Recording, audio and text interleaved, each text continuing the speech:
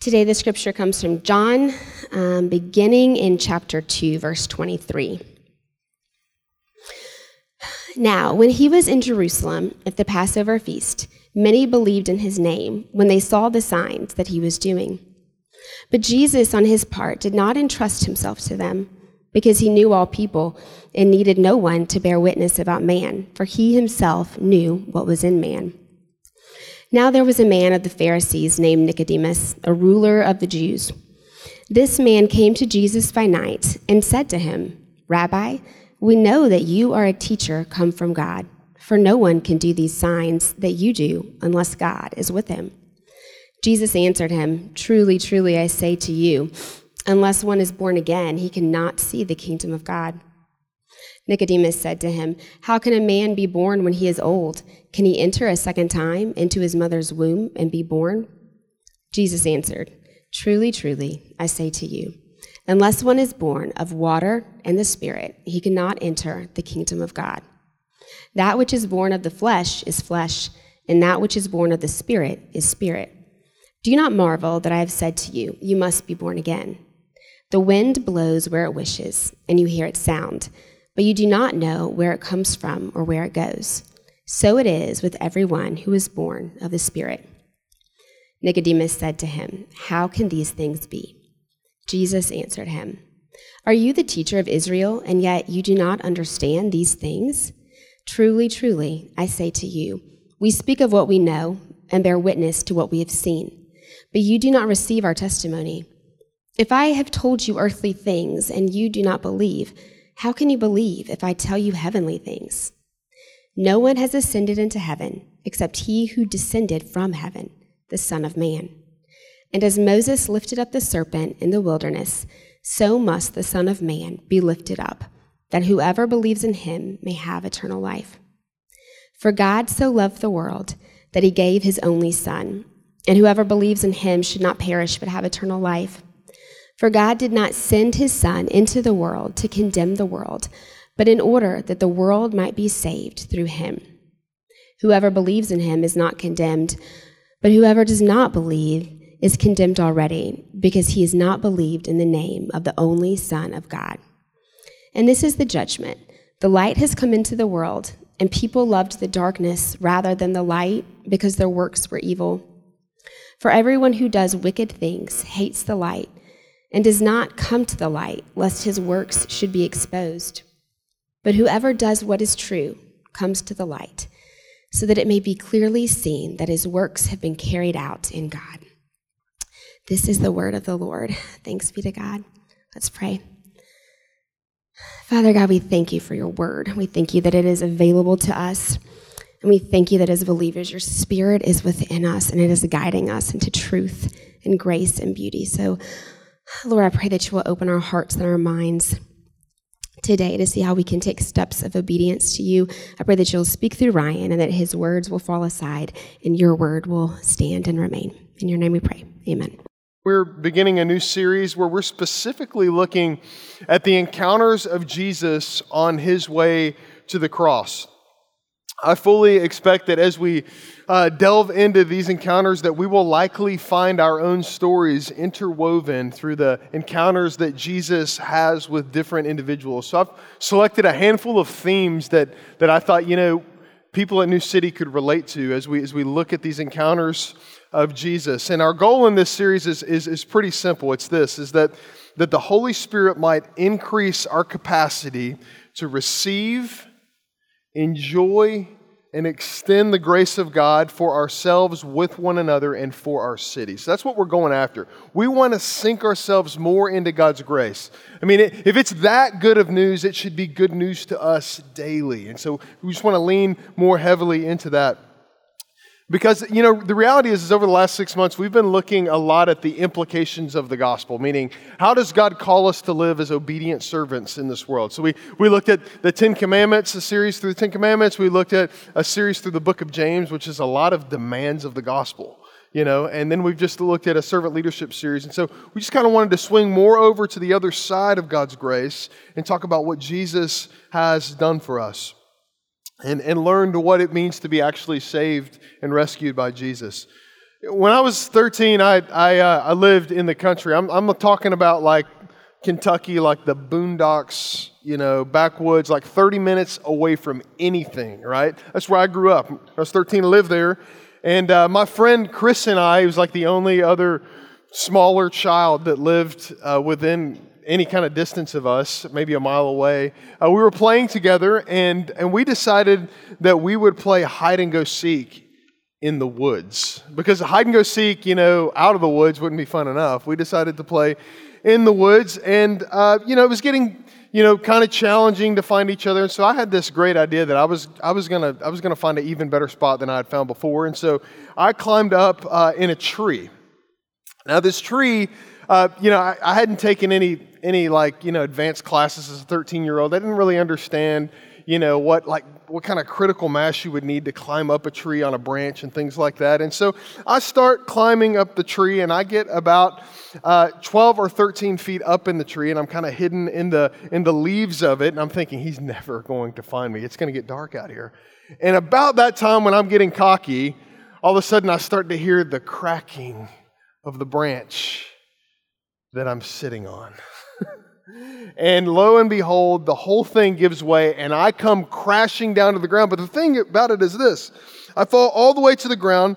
I didn't happen to look underneath the tree when I started climbing up it, but there was a huge rock underneath the tree. So that not only was there a huge rock, it was on the side of a hill. And so I hit the bottom, I hit the rock, and then I proceed to roll down the hill until I hit another tree. And there I lie. And when I kind of come to my senses, I'm not sure how it all came about, but I think I was unconscious for a little bit because I don't really remember a lot of the things. I had to go back and see the tree that I was in and stuff.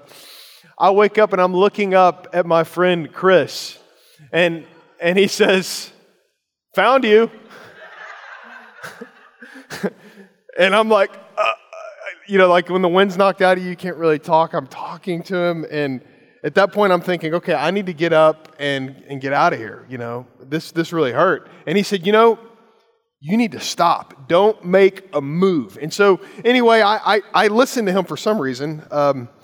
And he goes and gets his mom, who is a nurse, and she says, you need to stop. And so then they go get their ATV, and they kind of load me out and take me to the hospital. I get to the hospital, and the doctor comes in to see me after the x-ray, and he says, "Hey, Ryan, I've got some bad news for you. You have a fractured vertebrae in your back." And I'm thinking, okay, does this mean I can still play basketball or not? And he says, "Here's the deal. Like, we've seen these kind of cases before, and if you would have moved, if you would have tried to walk, you would have injured that to the point where you would needed surgery. But because you stayed still, now you're going to have a prognosis and a plan for healing that's just going to involve rest." Now, I tell you that story because I didn't need surgery. It was great. It didn't complicate my life like many times when you have back surgery does. But I tell you that story because the wildness of grace is this, is the more that you learn how to rest and trust, the stronger you are in grace. It's counterintuitive to everything that we think, because we think if I just get going and get after it with God, then my life is going to be more blessed, I'm going to be more secure. But the wildness of grace is that Jesus meets us in our weakness. And in fact, He can't meet us in any other way. We can't understand grace apart from rest and apart from trust. The most valuable thing you can bring, church, to the Lord is your weakness. Do you remember the Apostle Paul in 2 Corinthians chapter 12? What he said. He approached the Lord and said, "Take this away from me. I've done everything I can to this thorn that's in my flesh." And he lists all of his experiences with Jesus. And then Jesus meets him in prayer. And he says that my power is made perfect in weakness, Paul. And then Paul says, okay, whatever. I'll boast all the more in my weaknesses so that the power of God can be displayed in my life. Well, that reality is an invitation for us to learn to rest, to learn to trust so that we can grow in grace. So a big idea of where we're going today is this. Jesus saves us from believing that we can save ourselves. Let me say it one more time. Jesus saves us from believing that we can save ourselves.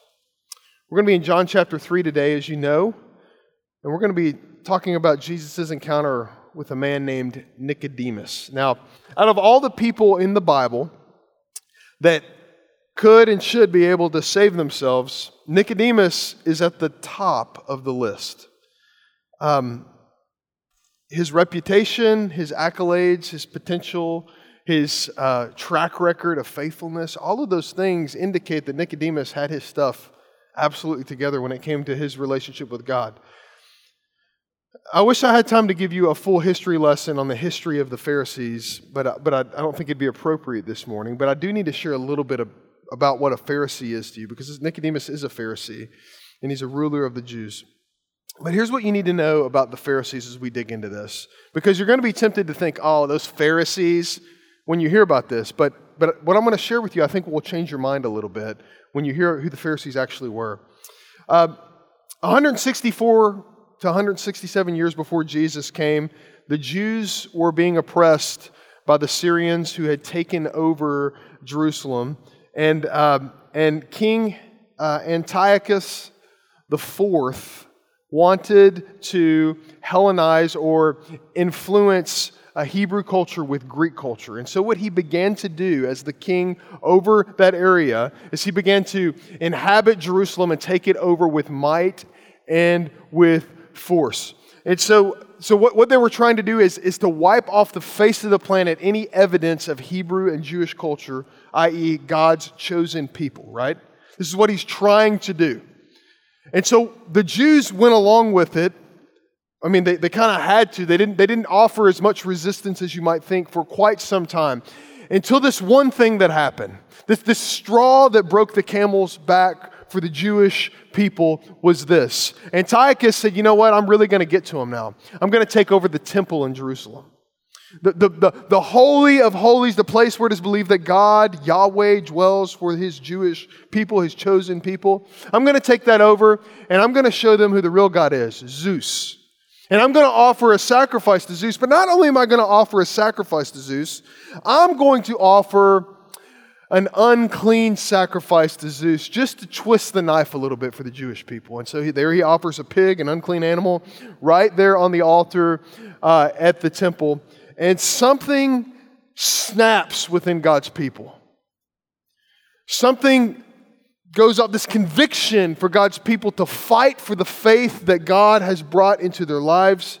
The embers that were there, and this group of Jews, they're known as the Hasidic Jewish community, rises up and they begin to revolt against Antiochus and the Syrian community's oppression of them.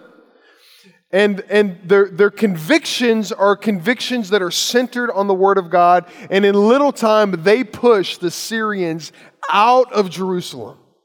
Now, the Hasidic community was so focused on God's Word and the implications of following God's Word that in time, what began to happen in that community is that they split. So the Hasidic Jews came into kind of two factions, two different types of Hasidic Jews. What's called the Essenes and what's called the Pharisees. Now, the Essenes and the Pharisees held their convictions differently about the Word of God. The Essenes were what we would call separatists now. They were kind of the modern-day monks, where their convictions led them to live separate lives from God's people to uphold the Word of God. The Pharisees were actually quite different. The Pharisees, their convictions about God's Word and holding it high led them to live among God's people, even though they had these convictions. And so what you see, the Pharisees initially were kind of these hero scholars that rescued Jerusalem from the Syrians. That's not typically what you think about when you hear the word Pharisee, is it? Does it change the way that you view Nicodemus this morning? Absolutely it does. And so with that in mind, the nobility of rescuing Jerusalem from Syrian oppression, let that frame where we're headed today with Nicodemus, all right? So here's our outline of where I want to go. Just three things I want to look at. We got a lot of text, but it's a narrative. Three things. Jesus exposes for us a problem that we didn't know we had. We see that through Nicodemus' life. We see it in our lives. Second thing is this. Jesus embodies for us the gift we didn't know we needed. And thirdly, Jesus establishes for us a life we didn't think could be eternal. All right, let's dig into the first point here. Jesus exposes a problem for us we didn't know that we had. Let me remind you of what John chapter 2, verses 23 through 25, which is the connecting text of Jesus flipping over the tables in the temple and his encounter with Nicodemus during the week of Passover. Let me remind you what it says. It says this: "Now when he was in Jerusalem at the Passover feast," Jesus, "many believed in his name," keyword believed, "in his name when they saw the signs that he was doing. But when Jesus, on his part, did not entrust himself to them," all right, he didn't kind of get all googly-eyed over the people that were amazed by his miracles, right? He didn't entrust himself to them. And why? Because he knew all people. He had a deep knowledge, not just a head knowledge, he knew their hearts, right? And he needed no one to bear witness about man, for he himself knew what was in man. Okay, so here's the key problem. Jesus wants to show us with Nicodemus the nature of what true faith is. Because here's what we tend to think that faith is. And faith is the thing that saves you, right? It's by faith that we're saved through grace. It's not of ourselves, it's a gift of God so that no one can boast, right? Ephesians 2, 8 through 10. What Jesus shows us is this. What he exposes about us is this, is that we think that seeing is believing. We say, if I could just see it, I would believe it. If I could just walk with Jesus, I would follow him. If I could just see a miracle occur, I'd have faith. That's how we operate in our humanity. But Jesus flips that kind of thinking on its head. What Jesus shows us is that believing is seeing. That faith actually precedes us being able to see the kingdom established. And that's why we see these people that are following Jesus and the crowds are following him, but Jesus isn't drawn to the crowds. He could care less. He's interested in the few that might actually believe. That's why we see Jesus not interested in those people, because in John chapter 19, the very same people that are so mesmerized with his gifts and his healings and all of those things that he can do for them, not one of them is found when he's on the cross. What does that reveal? What does that reveal about the nature of faith? Is that it was circumstantial faith, wasn't it? It wasn't genuine saving faith. Their belief was false believing. Jesus didn't change, but their faith did. So John wants us to know something about Jesus' nature straight out of the gate. Jesus knows you. Jesus doesn't just know about you, where you work, how many kids you got, your bio, your LinkedIn profile. Jesus knows you. Jesus knows your heart. Jesus knows your sinful tendencies. Jesus knows you as a person apart from what you can do, and there's no one else in the world that knows you like that.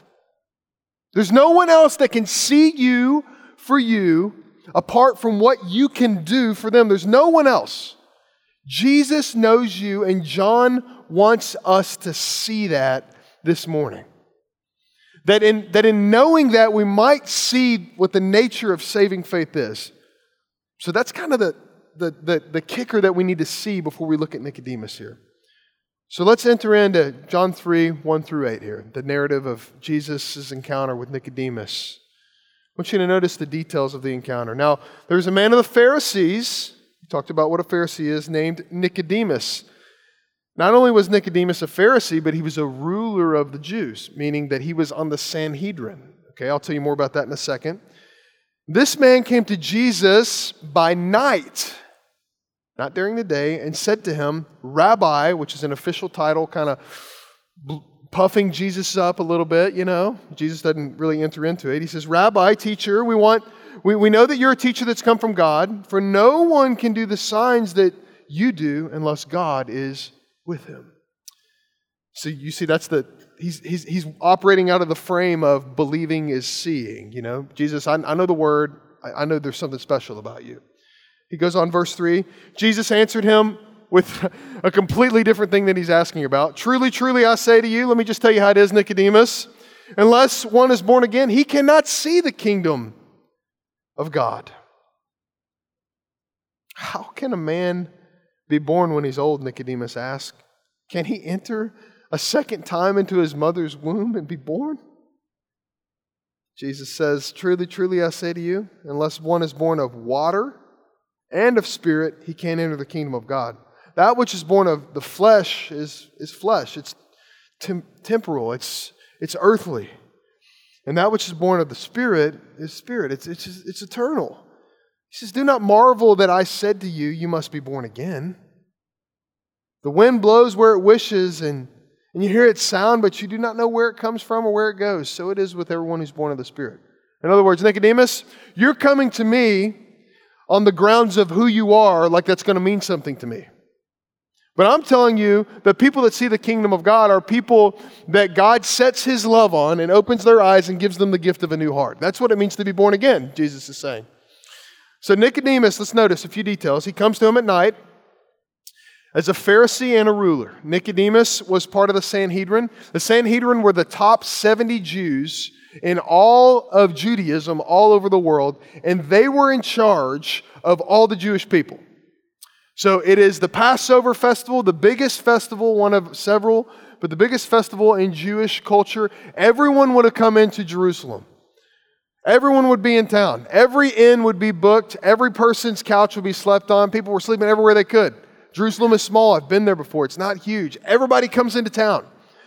Now, Nicodemus is believed by most commentators to be not only a teacher in Judaism in Jerusalem, but the teacher, meaning the best of the best. Notice the definite article in which Jesus uses to describe Nicodemus in John 3. He says, are you not the teacher of Israel?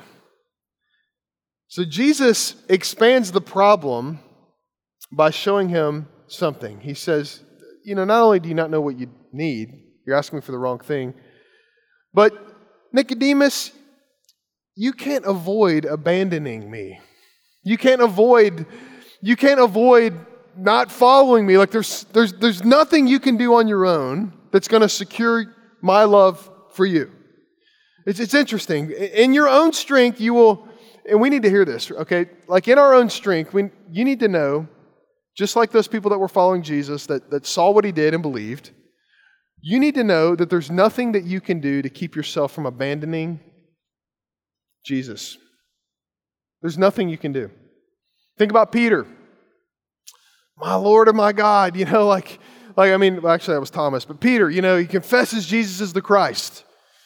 And Jesus has this moment with him, Matthew 16, but here's the deal. What's Peter doing? The exact same thing in his own strength. He's abandoning Jesus when it gets tough. You need to know that there's nothing that you can do to not abandon Jesus. That only His love set on you, being born, i.e. being born of the Spirit and of water, is the only thing that can keep you in relationship with Jesus. The only thing that won't be non-circumstantial.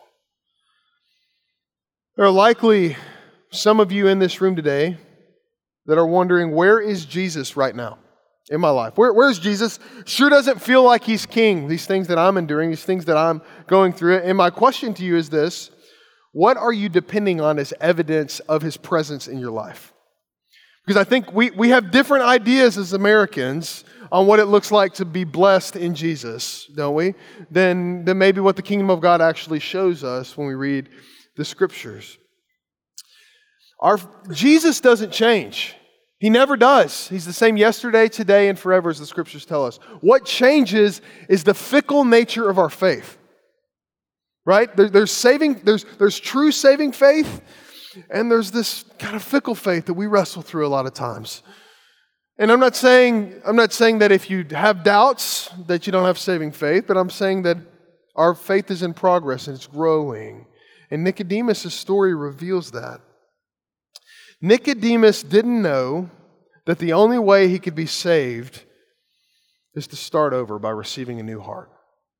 Nicodemus didn't know that all of his pursuits in the most noble fashions of being a Pharisee and everything that would entail would be of no value and earning a new heart. Nicodemus didn't know that. And so when we come to God and we think about our relationship with God, we're tempted to think, look at the things that I've done for God. Nicodemus, in all regards, was a self-made man. Many of you in here could be considered the same thing. Many of us. Look at the things we've accomplished. Look at the degrees we got on the wall. Look at the life. Look how much money we've given. Look at the things we've helped start. Look at all these ambitious things that we've been about. And Jesus says, that's great, but none of it's going to help you eternally. It's not going to help you. Think about this. Nicodemus had more Bible memorized than most of us have ever read. Nicodemus had more good works documented than most of us have ever seen. Yet Nicodemus still had fickle faith. People probably kept telling Nicodemus how great he was. They marveled, this man must be close to God. Look at his life. I wish I could be like Nicodemus. Maybe the little kids whispered as he and the Sanhedrin passed down the dusty streets of Jerusalem. But Nicodemus, at the height of the season of spirituality that the Jews would have, like the Easter, so to speak, for the Jews, like the highest spiritual time of the year, the Passover festival, time of celebration, found himself mysteriously confused in the middle of the night just before the Passover feast with all of the answers, yet no peace in his heart. That's Nicodemus, the ruler of the Jews. He must have thought to himself, there must be more to this than I see. Nicodemus was a self-made man, yet he found himself so empty when he approached Jesus. So when Nicodemus comes to Jesus and he tries to beat around the bush, Jesus cuts straight to the chase. Hey, Nicodemus, because I know what's in man and I'm not like wooed by you because you're the greatest teacher of Israel or whatever, and no one knows who I am as Jesus, right? Because that's the truth at that time. In John 3, Jesus was just coming on the scene. He's from Galilee. He wasn't from the big city. People know Nicodemus. Jesus is just kind of this thing over here on the side. Jesus refused to entertain any thoughts about, anything that might come, any popularity that might come from relating to Nicodemus. Jesus could do that because he knew what was in man. He knows what is in us. And that's the best news we can see. That's why in John chapter 4, we're going to look at that at some point in this series, the woman at the well in Samaria. Do you remember what happens whenever she meets Jesus and he says, hey, you got like 5 husbands and the guy you're married with now is not your husband, right? That's like terrible news for someone that's been in that situation. But she goes and she tells everyone in the city what? Come meet a man who told me everything I've ever done. Are you kidding me? That's our worst nightmare. That was good news to her because she was finally known. Jesus was on the brink with Nicodemus of him realizing that he's finally and fully known apart from what he can do. That's the invitation that Jesus offers each of us today, to be finally and fully known apart from what we do. And that's what it means to grow in grace and enjoy grace. Chances are, if you are discouraged in your walk with Jesus today, I bet you're approaching Jesus like Nicodemus did. I think we tend to drift toward that. Jesus, if you could just help me find a new job, that would fulfill me, we might say. Jesus, if you could just heal me of this pain, I'd be good with you. Jesus, if you could just give me the gift of a partner in marriage, I'd be satisfied. Jesus, if you could just help me get out of this hole financially, I'd be in a good place. I could serve you.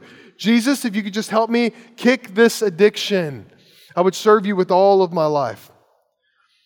The first disciples saw Jesus do this and more, and yet what did they do at the end of Jesus' life? They still abandoned him.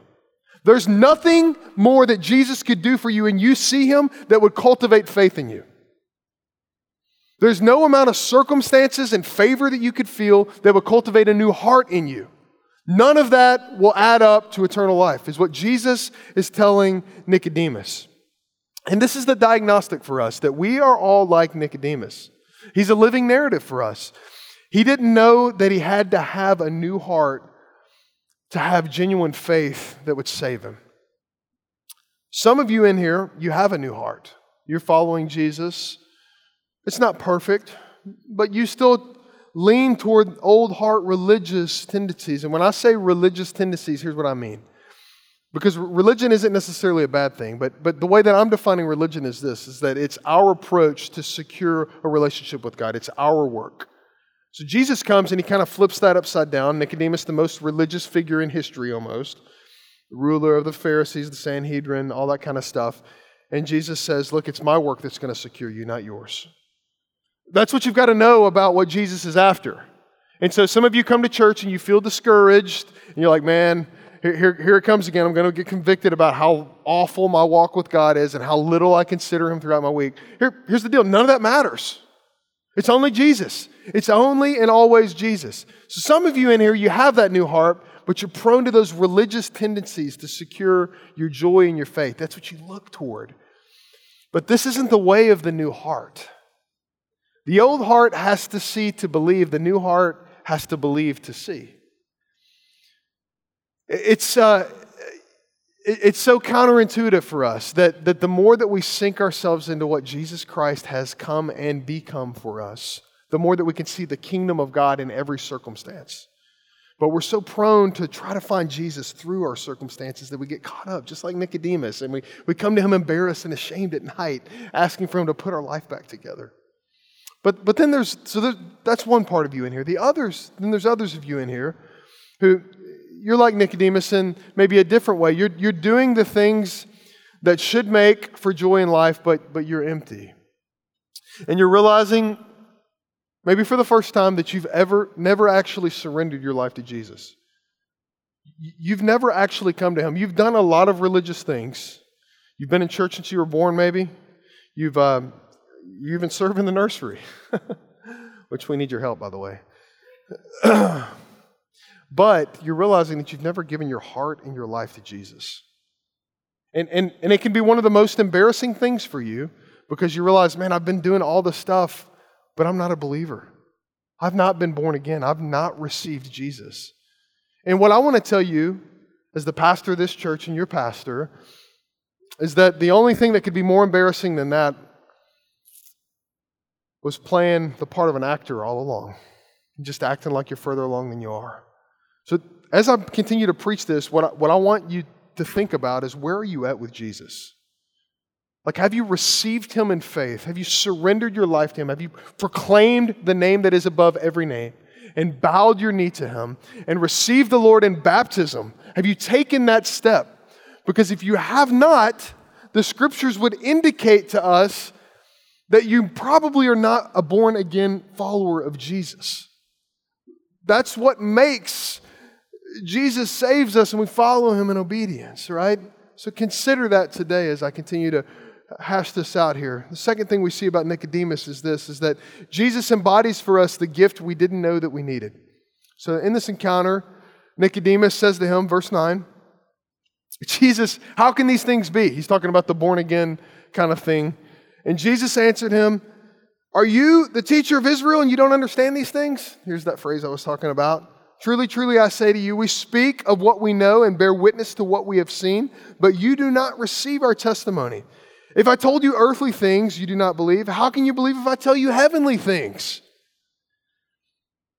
And then he leans in a little further. This is where I want to focus on this text. No one has ascended into heaven except He who descended from heaven, the Son of Man.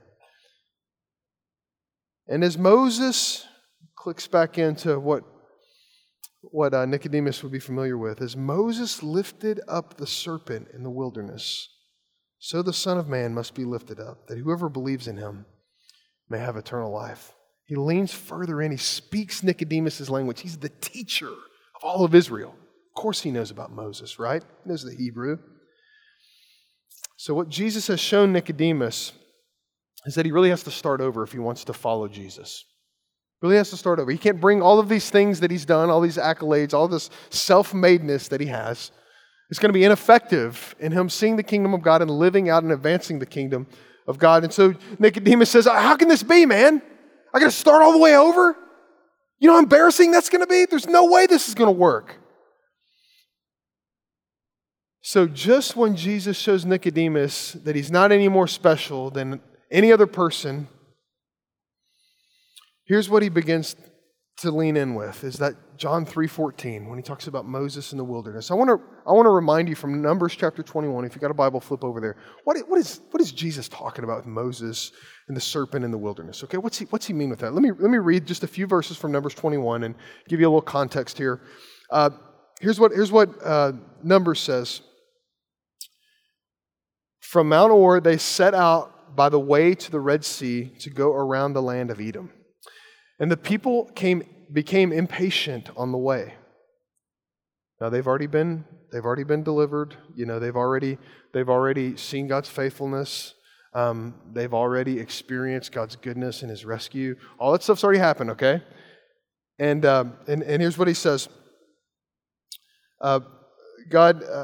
Moses says this, why have you brought us, the people say this to Moses, why have you brought us up out of Egypt to die in the wilderness? Why have you rescued us, consumed all the Pharaoh's men in the Red Sea for us to die in the wilderness? Why are our circumstances not telling us a better story, is what they're saying. It's the same question we ask every single week, isn't it? For there is no food, there's no water, and we loathe this worthless food. So there actually was food, they just didn't like the food, right? Then the Lord sent fiery serpents among the people. You want to play? You want to be God? Let's see how this works out, is what God says. He sends fiery serpents. I don't know what fiery means here. I don't know if they're on fire or they're like biting them and it feels like fire. I'm not sure, but it's bad. And they bit the people so that many people of Israel died. So He rescued them through the Red Sea. They complained. They tried to play God. He sent fiery serpents. They died. They could have died in the sea. Instead, they died by the snake. Right? And the people came to Moses and said, we've sinned. We've sinned. We're not God. We've really messed this thing up. For we have spoken against the Lord and against you, Moses, our leader, the Lord's anointed. So Moses, so here's what he says. Verse 7, pray to the Lord that He take away the serpents from us, is what they say. So Moses prays for the people because they ask him to. We want you to be our leader again, Moses. Intercede for us. And the Lord said to Moses, make a fiery serpent and set it on the pole. So don't put a real snake on the pole, but make one. And set it on the pole that it'll serve kind of as an example, as a symbol. That everyone who has been bitten, when he sees it, he shall live. So Moses made a bronze serpent and he set it on a pole. And if a serpent bit anyone, he would look at the bronze serpent and live. That's just an aside, a little fun fact. You know what the symbol for medicine is? It's the serpent on the pole, right? That's where it comes from. Imagine that. God has something to do with medicine.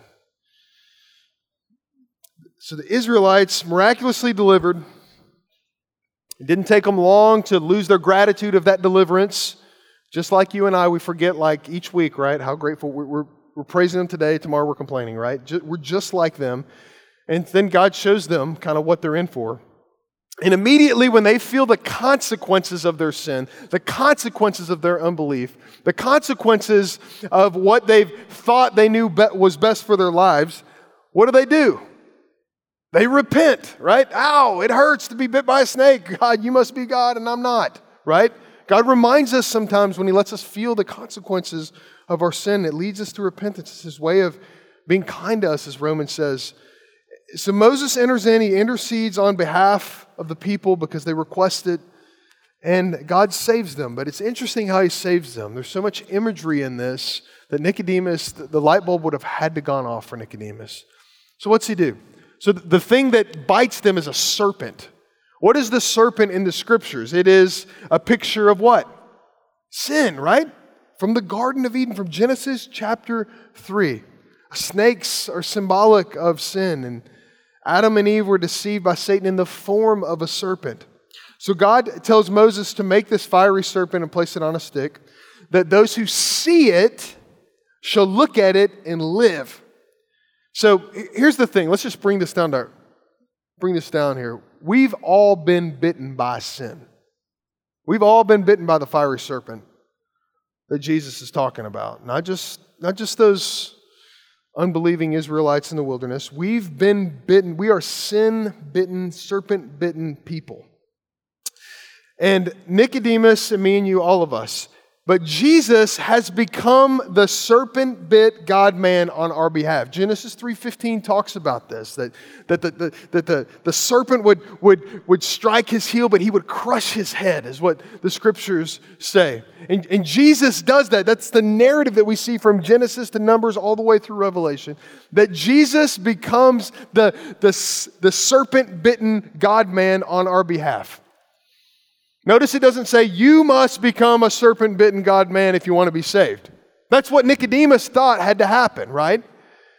But what he shows is something so beautiful. Romans 8:3 describes this. God sent His Son in the likeness of sinful flesh. God sent His Son in the likeness of sinful flesh and for sin, that He could condemn sin in the flesh. The only way to condemn sin, to condemn the devil, to condemn the fiery serpent in our life is for God to become man, Jesus, and take on the form of sin in our lives on our behalf. So Jesus has been lifted up. It's a picture of the cross, bore the weight of sin, and we, like the Israelites, look to that symbol of the cross and the resurrection for our healing. Amen? That's what He's showing Nicodemus. Nicodemus, Psalm 121, lift your eyes up. Stop looking at yourself. Lift your eyes up if you want to be saved, Nicodemus. I don't care what you've done. Brother, I just want to know you. Lift your eyes up to the hills. He's where our help comes from, the maker of heaven and earth. The work is done, and all we have to do is look with hearts of faith at the cross, which is a mirror of our sin. We look face to face with the devil when we look at our sin, and we look face to face with the devil when we look at the cross. And we see Jesus, the perfect God-man, the juxtaposition of all that the cross symbolizes by faith and what He has become for us, our healing. This is what Jesus is telling Nicodemus in John chapter 3. But Jesus says, in order for this to take effect in your life, it's not about just entering into the womb, Nicodemus. We're kind of off on our metaphors here. But you got to be born of the Spirit and water. So anyone that has this idea of a born-again life, and I know that phrase has been politicized. I'm a little younger than when kind of all that rolled out, but I know from history that phrase has been politicized, but church, we must not throw the baby out with the bathwater. There's no better way to describe what happens to a Christian, okay? We've got to redeem that phrase, to be born again of spirit and water. And to be born of spirit is to have a new and regenerate heart, meaning that something occurs within us that enables us to have faith in Jesus. That God does a work in us that first wakes us up and replaces our affections for something so much different than the way that we used to live. Oftentimes we are not aware of when this happens. All we know is we're suddenly interested in Jesus when we were not before. Maybe you look back on your life and you see that, or you don't, or maybe that's happening right now. I'm not sure, but it is a fulfillment of prophecies, what's happening. And Ezekiel 36:25 through 27 talks about this new spiritual heart that you get. Let me remind you of it. Ezekiel prophesies, scriptures say this, I will sprinkle clean water on you, the Lord says to Ezekiel, and you shall be clean from all of your uncleanliness, and from all your idols I will cleanse you. And I will give you a new heart, give you, plural, regenerate Israel, I will give you a new heart, and a new spirit I will put within you. Okay, who's doing the work here? God. So you see how this is incompatible for Nicodemus? God, look at all the work I've done. Look at all the work I've done. God says, hey, I'm doing the work. This is what's so hard. This is why it's so hard to follow the Lord. Is because we are so prone to think that it's our work that does something when it's all His. He goes on to say, I'll put a new heart, a new spirit in you, and I'll remove the heart of stone from your flesh. So what is the heart of stone? It is the unbelieving heart, the one that resists grace. One of the hardest things you will ever do on your journey with God is to receive His grace. Not just in kind of a boo-boo moment, I slipped up, I need grace, but to seek it every morning before you start your day. It's one of the hardest things you'll ever do. Why? Because we want to believe in our heart of hearts that we don't need a new heart. And it is an assault against the kingdom of God when we live that way. So he wants to remove that heart of stone that's resistant to the Lord and his ways and following him. And he wants to return it. He wants to replace it with a heart of flesh.